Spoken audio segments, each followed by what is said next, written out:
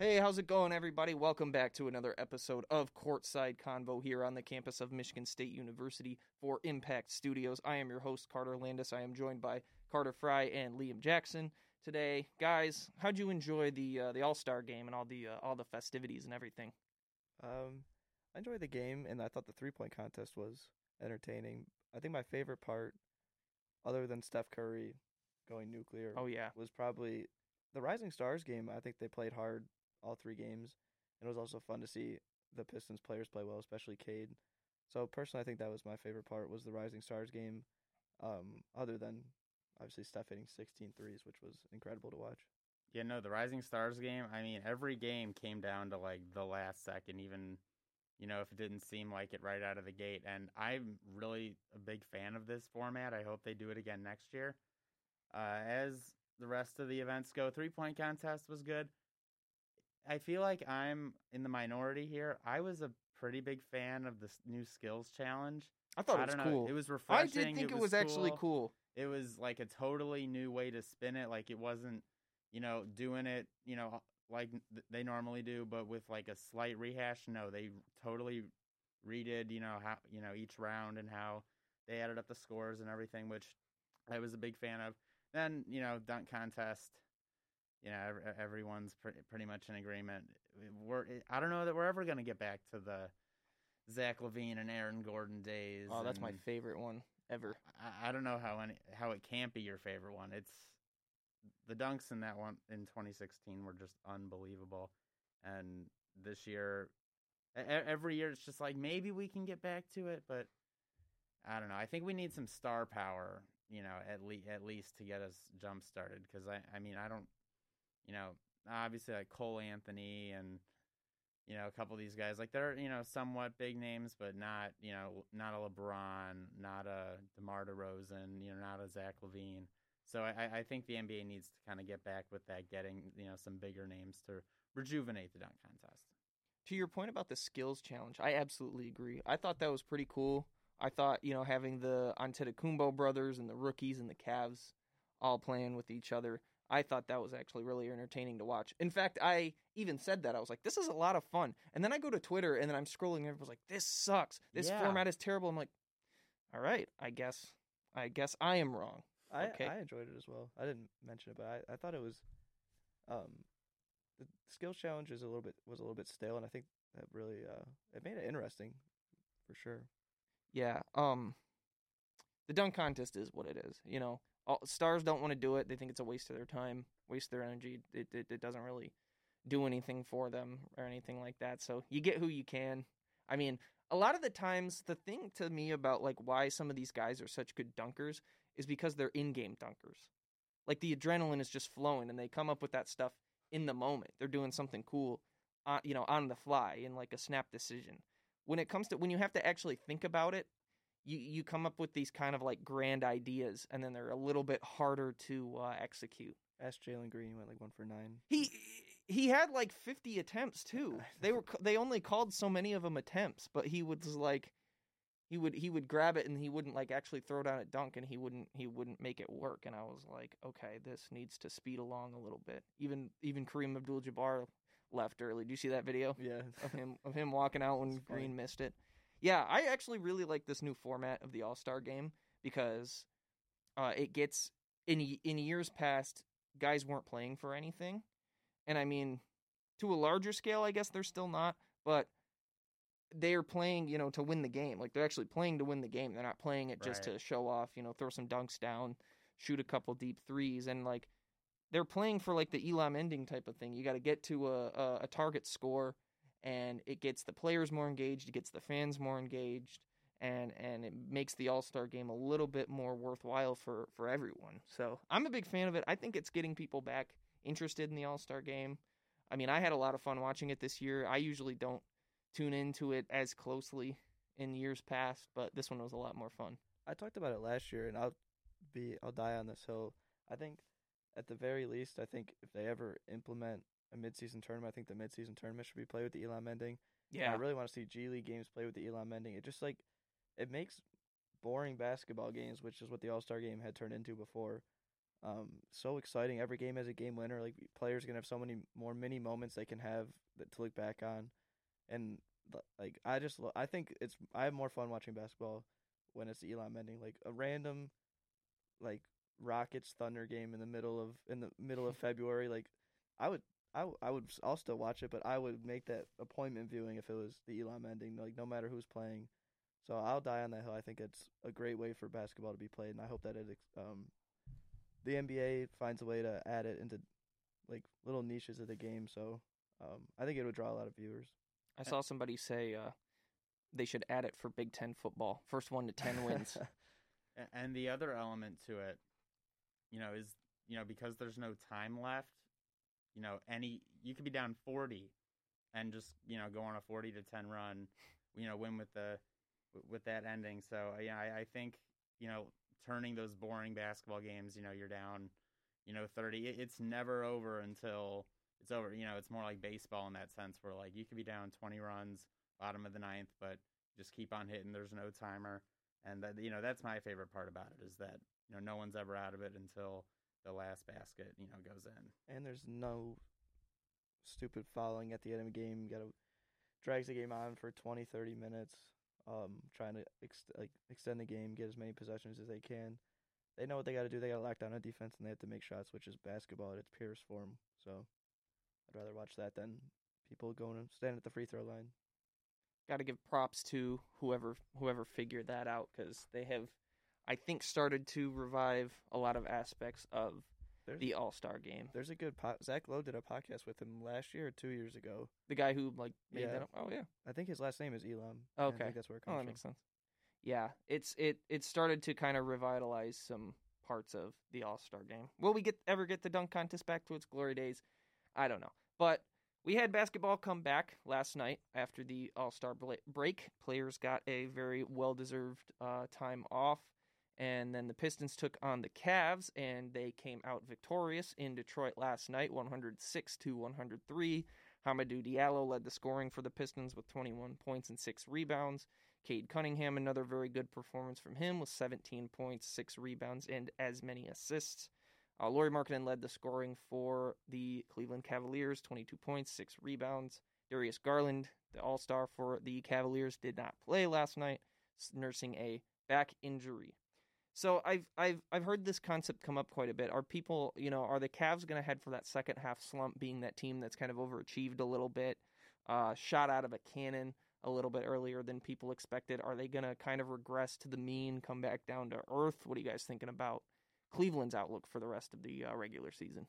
I think that without Darius Garland, they're a play-in team, and with Darius Garland, they're a playoff team, and that's why I think that he deserved that All-Star selection, just because the value he brings on offense. We obviously know their defense is going to be fine without him. Just those 3 7-footers, those mobile 7-footers they can play. But Garland can really break down a defense like few can, knock down a shot. Very good floater game. Great passer, great lob passer. They also didn't have LeVert in this game.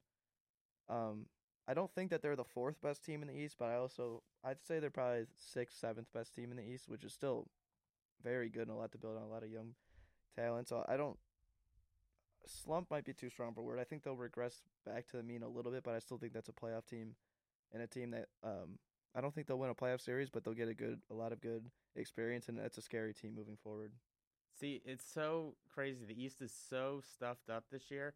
Like, I couldn't confidently say that this Cavaliers team isn't worse than the 2015 Hawks team that, was first in the East, won, 60-something games. They are probably the 6th or 7th best team in the East this year, but like you said, Liam, that's saying a lot. And they've really come a long way. I don't think any team has been more surprising this year in terms of where their expectations were at the start of the year to where they're performing now. And, they just hosted the All-Star game. They had a lot of guys participating. They should, be coming out of this break with a little bit of a bang. Obviously last night didn't really see that, but I think they'll get back on track. It's about to be March, about to be, getting into that last month of the season. We'll see if they can really gear up for it. I'm a big JB Bickerstaff fan. I think he has to be in serious condition for Coach of the Year, just because of how incredible the Cavs have been throughout this entire season, especially on the defensive side of the ball. And I mean, I know that they have Mobley and Allen, so it's going to be tough for anybody to get to the rim against this team. But overall, as a team, they have exceeded everyone's expectations. So I think Bickerstaff should be firmly in that conversation. In individual matchups in this game, Cade Cunningham outplayed Evan Mobley for sure. And I think that the Rookie of the Year race, if you ask Vegas, they will tell you it's not a race. It's Mobley's to lose. I'm not necessarily sure that's true. I think there's a chance that Cade, with a really good second half of his season, I would think gives him a much better shot. And the reason I say that is just because of the fact that I think Cade's play style compared to Mobley's is going to net him a lot more stats. And the Pistons probably won't win as much of the Cavs. I think that helps Mobley's case quite a bit. But I mean, Cade's going to have more of these games where he has 17, 6, and 6, or like 19, 8, and 5, or something like that. And I think that gives him a good shot to kind of close that gap. I don't know if he's past Mobley yet, per se, but I think that it's definitely not the runaway that Vegas thinks it is right now. Yeah, I think right now it's Mobley just because, I mean, he's contributing to winning on a very good team, and he's one of the best defensive rookies that we've ever seen. Like his advanced stats, he has like similar stats defending the rim to Rudy Gobert as a rookie, which is just insane. But I do think that Cade, if I had to redraft, I still would take Cade first. It just the situation that Cade is in is just, it's pretty dire. The team there's no shooting around him. Frank Jackson is probably their best shooter. I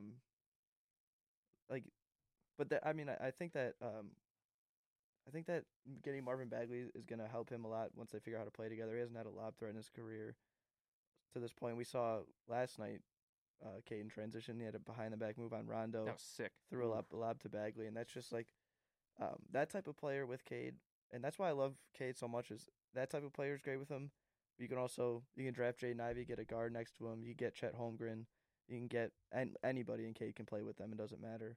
So that's why I think that I think Cade is going to end up having a better career, but I think Mobley is Rookie of the Year right now. And I could talk about this a lot. I think both of these guys are going to be compared to each other a lot, their career, that happens. But I think we should just appreciate both for what they've been doing. And Mobley, it's going to be exciting to watch him in the playoffs against when the players really start to ramp it up and see. That was a big worry with him, was his frame, and he seemed to obviously be fine. But I'm interested to see like how he's going to fare against Joel Embiid, Giannis, players like that. They're going to have to run into in the East in the playoffs if they want to get anywhere. So I think that'll be fun to watch him take on that challenge. Yeah, definitely one of the best parts of Mobley's game is, he's got that kind of guard type movement, and he moves around a lot better than most big men, but that also, does come at the cost of, not being big, strong, being able to handle those big elite centers backing you down. I mean, Jokic, Embiid, Gobert. I mean, I can name him, Miles Turner. There's a million, really big centers in the NBA that, a guy like Mobley just, and you also obviously fill out and, gain more muscle, with age. And Mobley's still obviously very young. We see most rookies coming into the league, a little on the slim side, haven't put on their muscle yet. You saw like Giannis's transformation over the years. We could see, something like that from him where he, does get a little bigger, is able to handle those guys in the future. But as far as the Rookie of the Year race, I think it is his to lose for sure. But, knock on wood, obviously, last year we had, LaMelo leading the race. He gets injured, and then Anthony Edwards puts on a crazy second half, trying to, make it interesting. He was not, victorious in that, second half, comeback attempt. But, we injured or, Mobley, healthy or not, we could see a second half resurgence from Cade Cunningham, because he obviously is a ridiculous talent. And from what we've seen from him this year, him being the number one pick wasn't a mistake, which I think, is something, solid to say considering how good Mobley's been playing. And for Detroit not to regret that is, definitely something to note. Mobley and Giddey and Barnes, and still Jalen Green still very early. I think this draft class, just the fact that these two are, I think this draft class. I think it's gonna go down as a very good one. A lot of top end talent, and I think if Cade can, the only shot Cade has is if he shoots crazy efficiency the rest of the year, because that's been one of his biggest problems, which isn't totally his fault. He's not getting the easiest shots, having to run the entire offense basically. But if he can figure out a way, get some better looks, and that if those efficiency numbers get up, I think he's first in points in rookies. He's like second in rebounds, first in steals. He's like top 6 in the league in steals out of any player, and like you don't really see that out of a number 1 pick that plays on the perimeter like that. He plays hard on defense, which is another plus. Obviously, he's not even on the same stratosphere as Mobley defensively, but that's a very good sign to see that the number 1 pick is invested. Even a losing team, he's invested, and I like his leadership ability so far. That was like a big pro of him coming into the league, and he's really shown that. You see him, every time he's on the bench, he's never sitting down. He's always standing up. Anyone does anything good, he's always the first to go congratulate. He's always the first to go pick them up if they're on the ground. So, I think that Cade's gonna have a really, really long and great career, as well as Mobley. Mobley's what, like 7'2", right? Something like that. 7'1", 7'1", 7'2". He can freaking move, man. Yeah. Like on defense, he moves his feet. He can play on the perimeter. He can protect the rim as well. He's incredible. He just swallows shots that you don't think he has a chance at, and it's like easy for. Like it's not like he's like tipping these shots. He's like basically catching them. It's like he's insane. He's got what, like a 7'7", 7'8" wingspan, something like that. It looks like it's 9 feet sometimes. Something ridiculous. Yeah, I'm definitely in that category where you say you want, people should just, appreciate who these guys are. Don't compare them. I'm definitely one of those guys who enjoys both of these guys. I mean, I don't like to argue about who's better. I just enjoy both of them. I mean, Vegas has it as a runaway for Mobley, but Cade could also get in there. But along the way, we're going to just watch 2 of these rookies just absolutely dominate still. So it's going to be a lot of fun. It's just hard to compare because they're 2 totally different players in 2 totally different situations. So I'm just excited for their careers to play out. I wish rivalries in basketball were still a thing because, Detroit, Cleveland, same division, they're, close. I was just about to say the whole Central Division is going to be insane the next couple of years. Detroit, they're not going to be good like right away, but they have a lot of promise. Obviously, Chicago is going crazy this year. Milwaukee, Indiana is making a lot of good trades. They got Halliburton, and then you got obviously Cleveland, who's coming out of nowhere with a lot of young talent. So it could be the best division of basketball as soon as next year, in my opinion. No, for sure. It's going to be interesting to watch these teams in the second half, and specifically those 2 players. So the 2 Carters teams squared off last night, and one Carters team was successful. It wasn't mine. The Bulls beat the Hawks last night 112-108. DeMar DeRozan led the way. He had 37 points. He hit the go-ahead and one with 15 seconds left, put him up 3. Bogdanovich for the Hawks had 27 points and 5 rebounds off the bench. Trae Young, not his best night, 3 of 17 from the field. He only had 14 points. So I'll ask the question, is DeMar DeRozan the clubhouse leader for the MVP right now? I'll let you take this one. When you say clubhouse leader, it's him, Giannis, Jokic, somebody else. See, I wonder if we saw his numbers, with the name, Jokic or Steph or, some other guy that's, won an MVP, been up there in the MVP conversations before, would we be reacting differently? And I do think the answer is maybe a little bit yes.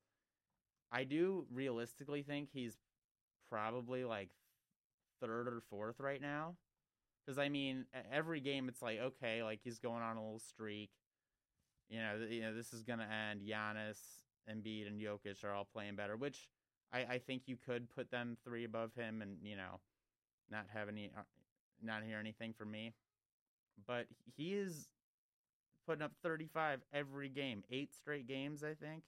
35 plus. He's had 40 a couple times. The last 8 games. Yeah. First ever do that. Ridiculous. Yeah, I forgot the 50%. Yep, averaged He's- 35 points a game on above 55% shooting. First one since Michael Jordan. Yep. There you go. If you're ever just by yourself in a category with Michael Jordan, you're doing okay. And he what he's going right now, he could catch that Jordan record. I forget how many more he needs, but it's not like that many. I am so impressed with DeMar DeRozan, just in the sense that the Bulls are still the 1 seed in the East right now. He's continued to just be consistently incredible all season long, even without guys like Lonzo. Zach LaVine missing some time with that knee injury. They don't have Caruso, so the guard depth is kind of thin with those injuries. Yet he's still producing, still keeping the Bulls in that number 1 seed. I think that's where it comes. I think that's where the most valuable comes into play. And obviously he has the stamp that most valuable player has been the last couple of years, and it's best player on best team, best player on a number 1 seed in the Eastern Conference. I think that he has one of the most legitimate shots, that anybody has in this race. When the Bulls are full strength, can this team win the East? It wouldn't shock me. I was about to say, if you had told me back in the first week of January when we lost Derrick Jones Jr., LaVine for a little bit, and then we got the big Caruso and Lonzo injuries for 6 to 8 weeks, if you would have told me that we were still number 1 in the East on February 25th, I would have not believed you. I can't. I have no words for it. They have really shown their depth is for real. We got Tristan Thompson now. He put on a show last night. The Chicago crowd absolutely loved him. He's going to be really welcome, in the city in a Bulls uniform, it seems. So I'm really excited for this second half. We're getting our guys back in a couple weeks. I think it's us or the Heat winning the East at the end of the year. I honestly don't think that we're going to win a title this year, and that's, I think, mostly just me, not wanting to get my hopes up because, given how DeRozan's playing, he's a clutch guy. He could take him deep into the playoffs, but this seems to be like one of those really good regular season teams that might fizzle out / lose some health in the playoffs. So that's probably my season prediction for the Bulls right now. I think that they can win, but I want to do a little exercise because I haven't really thought about this. Like, I'm going to name some teams. The East is just so loaded. Like, if you tell me if I'm wrong, I think that all these teams could win the East. I think Chicago, Philly, Miami. I think Brooklyn if they all mesh. And Boston has been the best team in the NBA for the last almost month now. Yeah. They have one of the best defensive runs we've seen in a long time, and that is just like I just don't know because they've been it's not like they're beating great teams right now, but they're beating bad teams by like 20 points like every single night. And it's still the NBA, and you don't just do that just doesn't happen. Bad teams don't beat other bad teams by 20 consistently. I think Boston's a really good team. And I don't know if am I missing any. Oh, I'm in Milwaukee. I don't even know if I said Milwaukee. So the East is just loaded. So I'm not going to rule Chicago out because, like you said, once all those injuries occurred, I was like, they're so close. They're bunched up. They might drop down a couple spots, but like DeMar's just been absolutely carrying them. He gets. We saw. I don't know. You probably saw this video. Luka at the All-Star weekend asking him if DeMar's ever missed a mid-range shot. That's what it feels like when he's feeling it. You can't give him an inch of space, and that ball's it's going through the hoop. So. I mean, we'll see. There's no reason why they can't, based on how they're playing, and they have one of the best players in the league right now. I mean, and once they're healthy, that backcourt of Lonzo and Russo are they wreak havoc defensively. So, I mean, I don't see why not. But this is not the year Chicago wanted. Like, for the East, this is the best it's been in as long as I can remember. So, yeah, it's just. And I'm not even mentioning the Cavs, and they're like 3 games out of first place. I don't even think they have a chance, which is crazy. That's how good the East is this year. I was watching this game, and I was watching in the fourth quarter. Atlanta was kind of trailing a bit, and then they started to double DeRozan. It was some pretty good action with Capella would not tag the roll man. He would stick with DeRozan, and they didn't get any efficient offense out of it. And then they were up by 3 with about a minute and a half left. And then after that point, they did not score a bucket, nor did they get a stop on defense. and it was because they stopped doubling DeRozan. They let him go one-on-one, which you let probably the best ISO player in the league go one-on-one, you're going to pay for it. And they did. And that's where the failure came from that team. And then that's my question is, do the Hawks still have a shot at the playoffs? They're 3 games under 500. They're sitting in the 10 seed, I believe, but I believe there's a team creeping up on them in the 10 seed, or there's somebody sitting in the 11. So they're not safe. They got the Wizards half a game back behind them. My answer is no. I don't think that I think that they have a shot to maybe make the play-in, but I don't think they're making the playoffs. I mean, I know that there were things going on in the early season with injuries and COVID and everything. They carried the biggest active roster in NBA history at one point. But even with that stuff, getting everybody back healthy, it just hasn't worked. I mean, it's just not. I mean, when you have a night like Trae Young had last night, shooting that poorly. I mean, Ayo Dosunmu was doing an incredible job defensively against him.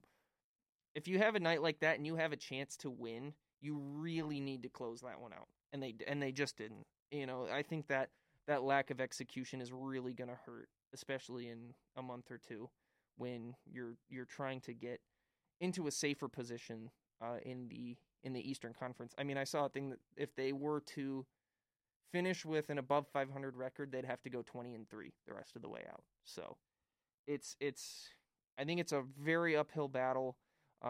Hunter's just missed more time. John Collins' foot has been hurting.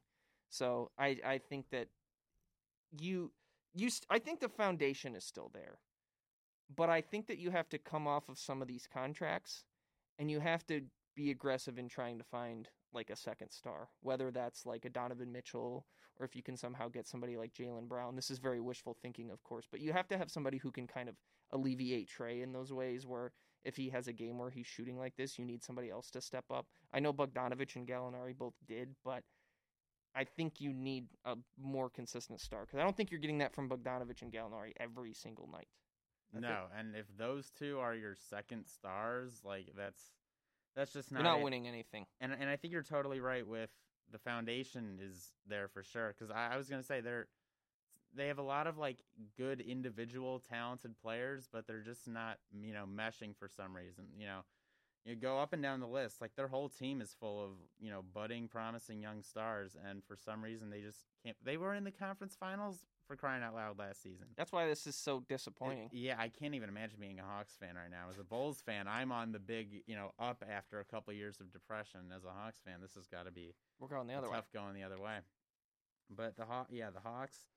That's you're totally right. That second star for Trae Young, so that he doesn't always have to be the guy chucking up step back threes the whole game, and then when he can't, he just tosses it off to Bogdanovich and Gallinari, which he needed to do on those final possessions, but he kept forcing, and that's where those offensive possessions just came up empty. So he has to be better in that aspect. And it's not that he was, just getting doubled at the end. He was 3 for 17, I think, on the game. So he wasn't shooting well at all. So when he goes cold, they don't really have anyone to step in and fill that role, which is a big issue for sure.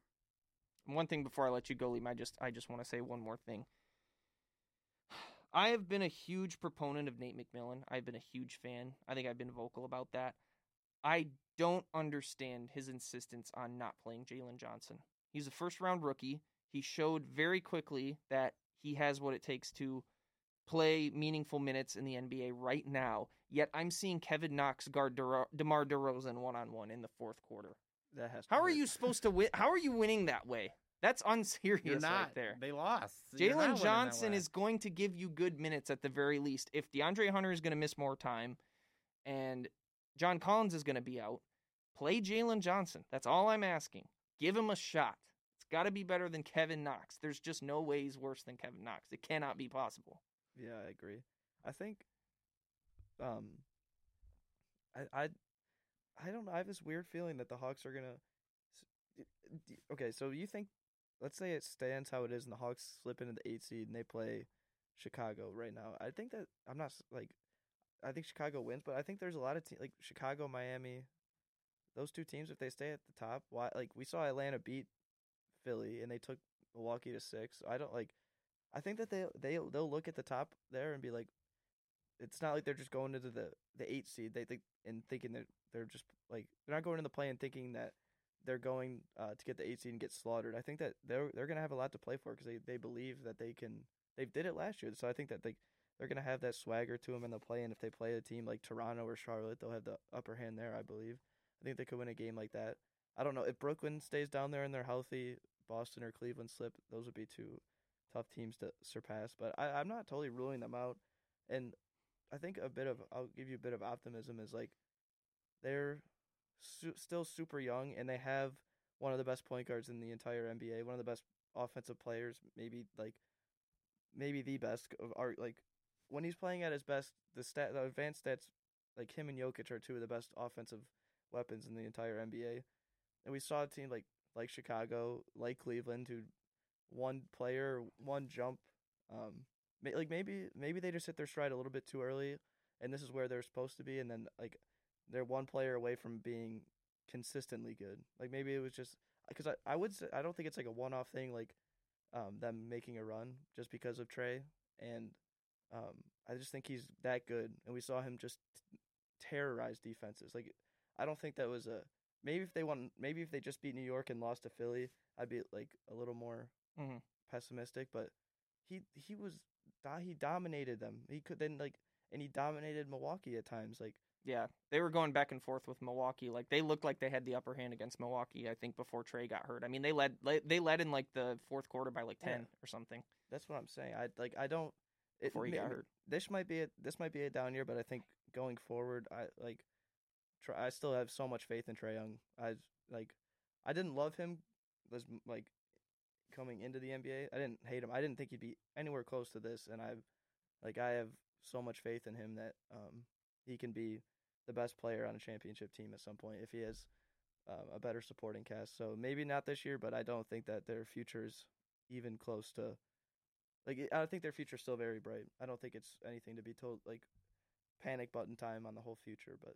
This year has been disappointing, but it's also the East has gotten so much better. I will say, it is kind of their philosophy that they are bored of the regular season, and they just want to get to the playoffs. You can't be bored this year. But the thing is, I don't think they're a good enough team. Like they're not the 2013 Miami Heat where that team could coast and then dominate the 2013 Eastern Conference. No, it's also not that where like your biggest opponent, like your biggest threat is like the Indiana Pacers. No, they have to take the regular season a little more seriously. I mean, Capella was saying, watch out for us, but like you have to play. You can talk all you want, you got to put it on the court. And I mean, and they definitely did in that playoff series, but they definitely did sneak up on teams. That's what they did is they snuck up on they Philly you in the mouth early. Yeah, they snuck up on Philly. They hung with the Bucks a little bit. I think they were better than the Knicks. I think that was obvious. I think they were just a better team. And Julius Randle just kind of got exposed in the playoffs and then this year too. I think this is the player who Julius Randle is. I think last year was the fact that he made an all NBA team and Zion didn't last year is ridiculous to me. Zion averaged damn near 30 points a game, and with nobody else on that team except Brandon Ingram. I guess I was disrespectful to Brandon. I'm sorry, but still, Zion deserved. There's no way that he deserved to be an all NBA player. And I don't like hating on NBA players, but it's not his fault that he was overrated. But oh my goodness, he was overrated. And on your point about Kevin Knox, I feel like McMillan is shades of Thibodeau in that way. Like he doesn't really love, Thibodeau doesn't love playing young players like he's doing with Reddish right now. He just kind of stuck in his ways, and he kind of rides players too long and gives some players way too much leash. Yep. And then some players have zero leash. Like some people can say about Izzo, but yep, that's a different does that does that seem somewhat accurate to you? He will have a guy who, say, like Kevin Huerter has hit like 6 threes in a row or something. He'll bench Kevin Huerter in like the middle of the third quarter, and you won't see him until 6 minutes left in the game. And it's like, dude, you had a hot hand and you went away from it, and then you lose the lead a little bit. So I think he's a really good coach. I think he's helped the team turn around their defense quite a bit. They're still not a great defensive team, but I think that's just a personnel thing, not a coaching thing. But, I mean, if everything is clicking, if you have Trae Young playing like Trae Young, if Herter's knocking down his shots, Bogdanovich is shooting and creating, Gallinari's shooting, John Collins is doing what he does, you have DeAndre Hunter playing like the two-way wing he's supposed to be. Yeah, that is a pretty dangerous team that you might not want to see in the play-in and could maybe, I think, take a couple games from a higher seed. I don't know if they'd beat them. I just don't know if it's like in the cards this year, but there is definitely maybe a shot. I don't think that they're a team that could win an 8-1 or 7-2. No. But I think that they'd be a team that could take them to 6 and like make that 1 or 2 seed. Like that's not like maybe outside of Brooklyn if they stay down there, it's not a team I want to play a first round match. I'd rather play Washington, Toronto, or Charlotte, and that's not a diss to those teams. They don't have Trae Young in their team. No, and Trae is just an ice cold killer when it comes to the big moments. So, like you guys said, he's the last person you want to be up against when it comes to a playoff series. Because all those other teams, yes, they're good, but do they have that playoff experience and that kind of playoff swagger? No. I would argue Washington's bad. I don't think it's gonna Washington is bad. Yeah. I think the Knicks are more of a threat to get in the play-in than Washington. I don't think Washington's good at all. So moving to the next game, the Portland and Golden State game was on national TV, but we talk about those teams all the time. So let's shine a little light on another team, the Sacramento Kings. Yes, they got beat last night, 128-110 by the Denver Nuggets. Jokic having a typical tremendous game himself. Sabonis for the Kings, the newly acquired addition, 33 points, 14 rebounds, and 5 assists. So how much does the Sabonis addition help Sacramento, and is there a shot that they can push for the play-in? What do you think, Carter? Sabonis is so solid. Like, he's there, he boxes out, he gets you rebounds, he can hit the three when he's open, he scores inside, he does it all. He's, not like his dad in that way. He can pass, had 5 assists last night, but, he fills up the stat sheet almost every game. And with the Pacers, we saw that didn't always contribute to winning basketball. And, with the Kings lost last night, but this is obviously going to take a while to, get the fit right and get everyone comfortable with the new offense. Because, the Kings totally revamped. They got rid of Halliburton, Buddy Hield. Who else? Who am I? They got rid of Halliburton, Buddy Hield. I think they Bagley. got rid of Marvin Bagley, too. Yeah, so, they really fleshed out their whole team. So with Sabonis, I see them not getting better from where they were, and where they were was not in the playoffs. So as far as the late season push goes, I'm not really seeing it just because there are so many other competitive West teams. We've been talking so much about how strong the East is. It's not to say the West is, weak. They're maybe not as strong as they were like mid-2010s, but they still have 6 or 7 teams that or probably 6 teams that wouldn't totally shock me if they came out, went to the finals. I think if you're Sacramento, the teams above them right now are Portland, who have nobody playing for them right now. San Antonio is not. I don't think that it's their. Like, if they feel like that's a team, if they make the play-in, they're fine. If not, I don't think they're pushing extremely hard for the play-in. And the Pels, also nobody playing. Like, if Zion's not there, I don't think they're not a good team. And then there's Sacramento, who's 3 games back. If you make this move, as Sacramento, they're putting all their chips in. What do they have? Sabonis for 2 more years after this at the most, or something at like that. That's what he's under contract for. He's gonna need an extension pretty soon. If the peak of this team is to make the play-in, and the 3 teams above you don't either suck or Portland doesn't want to be there. You have to this year. I'm sorry.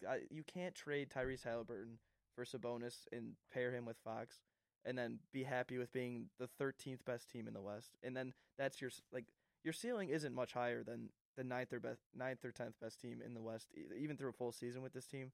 Which, if that's Sacramento and they want to fight for the 8th seed every year, fine. They're not it's. I don't know. Whatever. They haven't been in the playoffs for how long? I think a playoff berth would be cool for them, but yeah.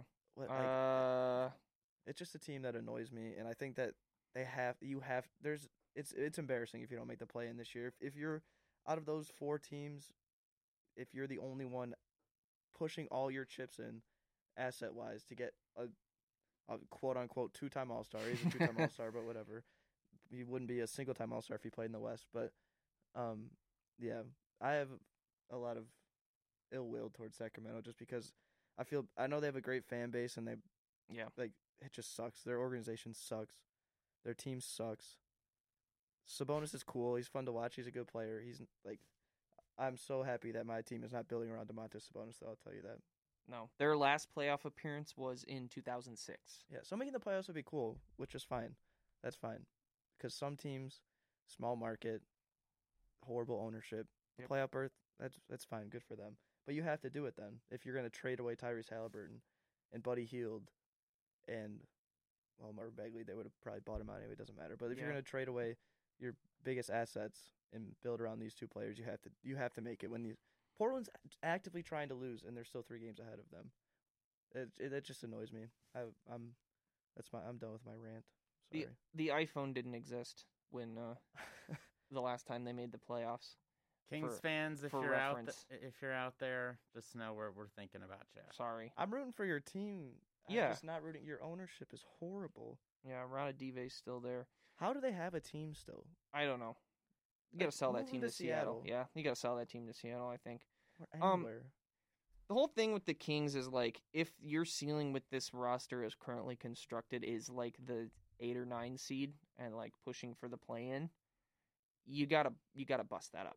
And I think somebody in there knew that, and that's why they attempted to do that. It's just I think that you would move De'Aaron Fox before you move. I mean, Tyrese you busted Halliburton. it up, and then your ceiling is exactly the same. Yep. With more money, you're paying more money. If you do start that rebuild, it probably starts. You keep Tyrese Halliburton. That's the one guy you build around. Your I mean, window's longer. I think he's shown. He's I think way he's cheaper. shown he could have been that player for the Kings, and he wanted to be that player for the Kings. That's he was enough, shocked yeah. he got traded. That's a good point. Absolutely ridiculous trade, man. I mean, they- the Kings just continue to be stupid. They're 1-4 with Sabonis, I think. Yikes. I mean, that's the thing. Is like he puts up a lot of numbers, but they're just not very impactful. So I mean, the Kings just they're still not a lot of hope. I mean, I think that they'll land a top 3 seed. They'll probably land not even top 3. No, they'll probably I don't know where they'll land in the lottery. Who? The Kings. I mean, if they, they have to pass at least one of these teams. Like they're only a game back in New Orleans. I think they're better than New Orleans right now without Zion. Portland, they have to be better than like Anthony Simons is their best. No, Yeah, and he's a Simons baller, is but that's not a team whose best player. They shouldn't be in the play-in. No. Like I don't know. That would be something if they made the plan. They'll probably make the play-in, get smacked by the Lakers or the Clippers or Minnesota, and that'll be their season. They're a terrible team. I think we could just say it. They're a terrible team with terrible ownership, and I don't know where you try to fix them. I mean, you just traded where that They're in the beacon of worst light spot that it now. starts. We talk about it all the time. They're actually stuck in the middle, and there's not much to do. And like we saw that the trade market for Fox this year wasn't as high as people would have thought. He's not having a bad year, but not a year that you would have hoped for. They were trying to package him for Ben Simmons, and Daryl Morey didn't want him. They tried to, I don't know. I don't know what you do. You go for the 10 seed. It's tough, and I don't know what Sacramento does. So I'll have some rapid fire questions before we get to our primetime game predictions. I'll just kind of go back and forth with you guys. I'll ask you a question, give me a little bit of reasoning, yes or no, or whatever the question is, and we will do that. So I'll start with Carter with this one. Carter, do you think Zion Williamson is done in New Orleans? Has he played his last game as a Pelican? Okay, I don't know if he's played his very last game as a Pelican, but I think that this is going to be a very short-term relationship just because, I don't know, today, this state of the NBA, it seems like players have pretty short, like, I don't know, fuses when it comes to, like, their team. Like, it's not going well, we're out of here. We're not even going to try to work it out. We saw it with Ben Simmons, James Harden, list goes on and on. I think Zion's going to get grouped in there. They're going to have a falling out, and he's going to ask for a trade. What do you think? I'll say I don't think he's playing in New Orleans again. I think that he got bullied into talking to CJ McCollum. I think he got bullied into posting about his teammates now. I don't think he cares. I'm sure you guys saw the season ticket thing. Yeah. He's not on the promo for they're trying to sell season tickets. The Pelicans are for next year. They mentioned CJ McCollum, Brandon Ingram, And No Valanciunas. no mention of Zion Williamson. He's in Portland. He's not even with the team. He's in Portland. Yeah, he's training. I think his trainer or something's in Portland. Oh. David Griffin has been subpar at his job, to say it nicely. I think he's done. Yeah, I do too. I mean, I think that Zion. I know that he does have the foot issue. That is a legitimate problem. I just don't think he's working his way. I don't think he's trying very hard to get back to rehab because he just doesn't want to get back and play in New Orleans. I don't think he ever wanted to be in New Orleans. I think that report came out that his family wasn't thrilled that he was there. So they've not ruined, but they've had 2 generational talents at the bigs in the last decade with AD and Zion, and they won 1 playoff series. They swept. They swept Portland. Yeah, and a healthy DeMarcus Cousins in his. They did prime. have that too, and then he was there, and then he got hurt. Yeah, like very quickly.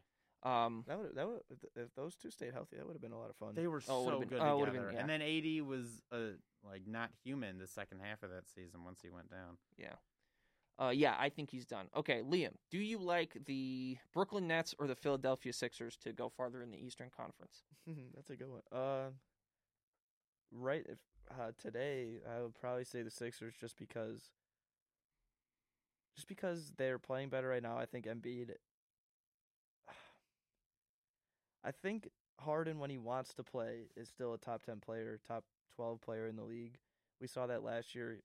He didn't do much in Houston. When he was happy to be in Brooklyn, he led the NBA in assists, won him a lot of games. I think the combination of those 2 was a little bit weird, but that's a lot. It's a lot of talent on a team that's going to be at a better position in the standings in the East, so they'll have an easier road. Brooklyn, there's reports now that Kyrie's going to be able to play in home games, which is big. KD, if he comes back healthy, and is able to... I just think that the Nets don't have enough time to gel together. There's so many moving pieces there has been in the last 2 years there. That team's been in flux. And then you add Ben Simmons to the mix. It's just, what is he doing? Those, like, Kyrie and KD are the best with the ball. Ben Simmons doesn't do anything on offense without the ball, I mean. We saw that in the playoffs. He'll just sit there like on the baseline, like. So I don't know. I like the Sixers more, but still KD and Kyrie. I don't know. So I'm gonna say Sixers, but we saw KD almost beat the Bucks by himself. So I'm not ruling them out by any means. Yeah, let's not forget we were an inch or 2 away from having KD's foot. It was so close to the Nets beating the Bucks last year and knocking them out. Bucks never would have won a title, but when it comes to the Nets and the Sixers this year, the Nets just too many question marks for me. We don't know what's going on with them. So I'd like to say the Sixers, but I'm in your boat, Liam, where it's KD and Kyrie, so you never really know. But I'll take the Sixers. I think that's the safe bet. Yeah, I think there's too many moving pieces with the Nets, and that's kind of been the story of the Nets ever since Kevin Durant has been there. Kyrie has been hurt. They get James Harden. Kyrie's still hurt. Harden isn't playing or whatever. We didn't ever really see that trio on the court together. And they only played 16 games together. That's incredible. 13-3. That's unfathomable. That's gotta be one of the biggest what ifs ever in NBA history. Gotta be. Because they would have been unstoppable. They would have just ran through everybody. They were when they were healthy together. I like the Sixers. With James Harden now running the point, I think that stretches the floor a little bit for Embiid. So I think that lets both those guys kind of maximize their games, and they already have less ground to make up than Brooklyn does, because Brooklyn's lost a bunch of games in a row. Well, they haven't lost a bunch of games in a row now, but they did go on that crazy losing streak. So yeah, I like the Sixers right now. All right, Carter, more disappointing, the Knicks or the Lakers? For me, I think it's the Knicks, just because I think it's gonna be the Lakers in like a week or two if they keep going downhill. But with the Lakers, there's still like a little ounce of hope that they could do something in the playoffs. But the Knicks, it just seems like all the air's out of the tires. Kemba's out the rest of the year. Thibodeau seems to be off the rails. I don't know what's going on in New York. So the Knicks have been my more disappointing team this season. I'm gonna pat myself on the back here because I was very low on the Knicks coming into the year. I think I had them in the play-in. So I'm gonna say the Lakers because I'm gonna knock myself down because I had the Lakers like top 2 or 3 in the West coming into the year. So it's kind of even out. So I'm gonna say the Lakers just because of my preseason expectations. I was never a big fan of the Knicks. Like I said, Julius Randle, never the biggest fan. Thibodeau, he has never been the greatest playoff coach. And this year, his personality is getting in the way of a lot of things. Seems to be a lot of turmoil there. So I'm going to go with the Lakers just because you make the move to get LeBron and AD thinking that is the best duo in the NBA for 4 or 5 years. And they did get a ring, so it's not a failure by any means. But since then, it's just kind of been, you get Westbrook, that's a bad decision. And that duo just either hasn't been healthy together or Anthony Davis just hasn't been the Anthony Davis from the bubble. So that's been disappointing just because I thought that this year it would be fun to watch those 3, see how they figure it out. And they obviously have not figured it out. So I think the more disappointing team is the Lakers, just because I do think they did have those expectations of being one of the contenders in the West. I mean, I think the Knicks in their own heads did, but there was never really a legitimate shot of them doing that when the best season of their team's history in the last, 20 years or so was losing a first round playoff series in 5. So the Lakers had championship aspirations. Any team with LeBron is always going to. And the fact that they're, sitting at as many games, they're sitting at 4 games under 500, that's just not typical of a LeBron James team. So I think it's them.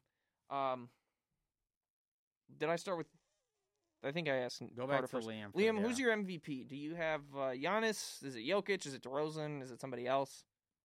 right now, I think Embiid and Jokic are at the top for me. But I think it's so hard to decipher. These 4 are just clearly the 4 best in the NBA right now. And I'm a big fan of all of them, but right now I'd probably say Embiid followed by Jokic right behind him. For me, I gotta go Giannis, probably number 1, Jokic, Embiid, DeRozan. It's probably my top 4. Giannis was my preseason prediction for MVP, and I think he's making good on that. I think there is a legitimate shot that he can win that. So I'm sticking with him. Giannis is my pick still. The Bucks just have to, I think, win a couple more games, get a little bit higher in the Eastern Conference. I know they're sitting in the 4 seed right now, but I think they got to jack it up just a little bit more. And then last one, Carter, do you expect any coaches to be fired after this season, whether it's like Thibodeau or Frank Vogel or I don't know? Both of those. Okay. Those very 2 examples. This year I think, now that a lot of teams are getting stronger and more competitive, making runs at the play-in, and we saw it at the trade deadline too. I think a lot of teams are going to start imploding, blowing things up, starting from scratch because, they have to.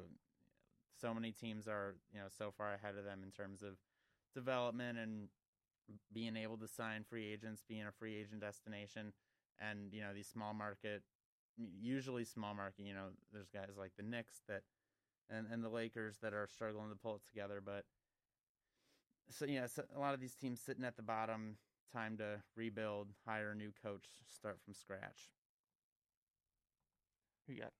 I think Thibodeau may be back, even though he shouldn't.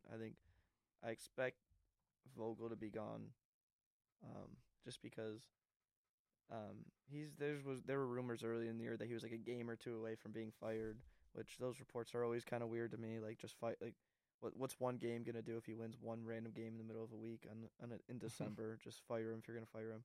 So I think that I don't think they wanted to go through all that in the middle of the season. I think he'll get fired in the off season. I'm personally, I think I agree with you. I do think Vogel is going to be fired, and I think that is going to be the voice of not Rob Pelinka, but probably like Clutch Sports. I'm just not a fan of Vogel having very little say in this construction of this roster, and then being handed this thing that doesn't work altogether and saying, "Here, figure it out."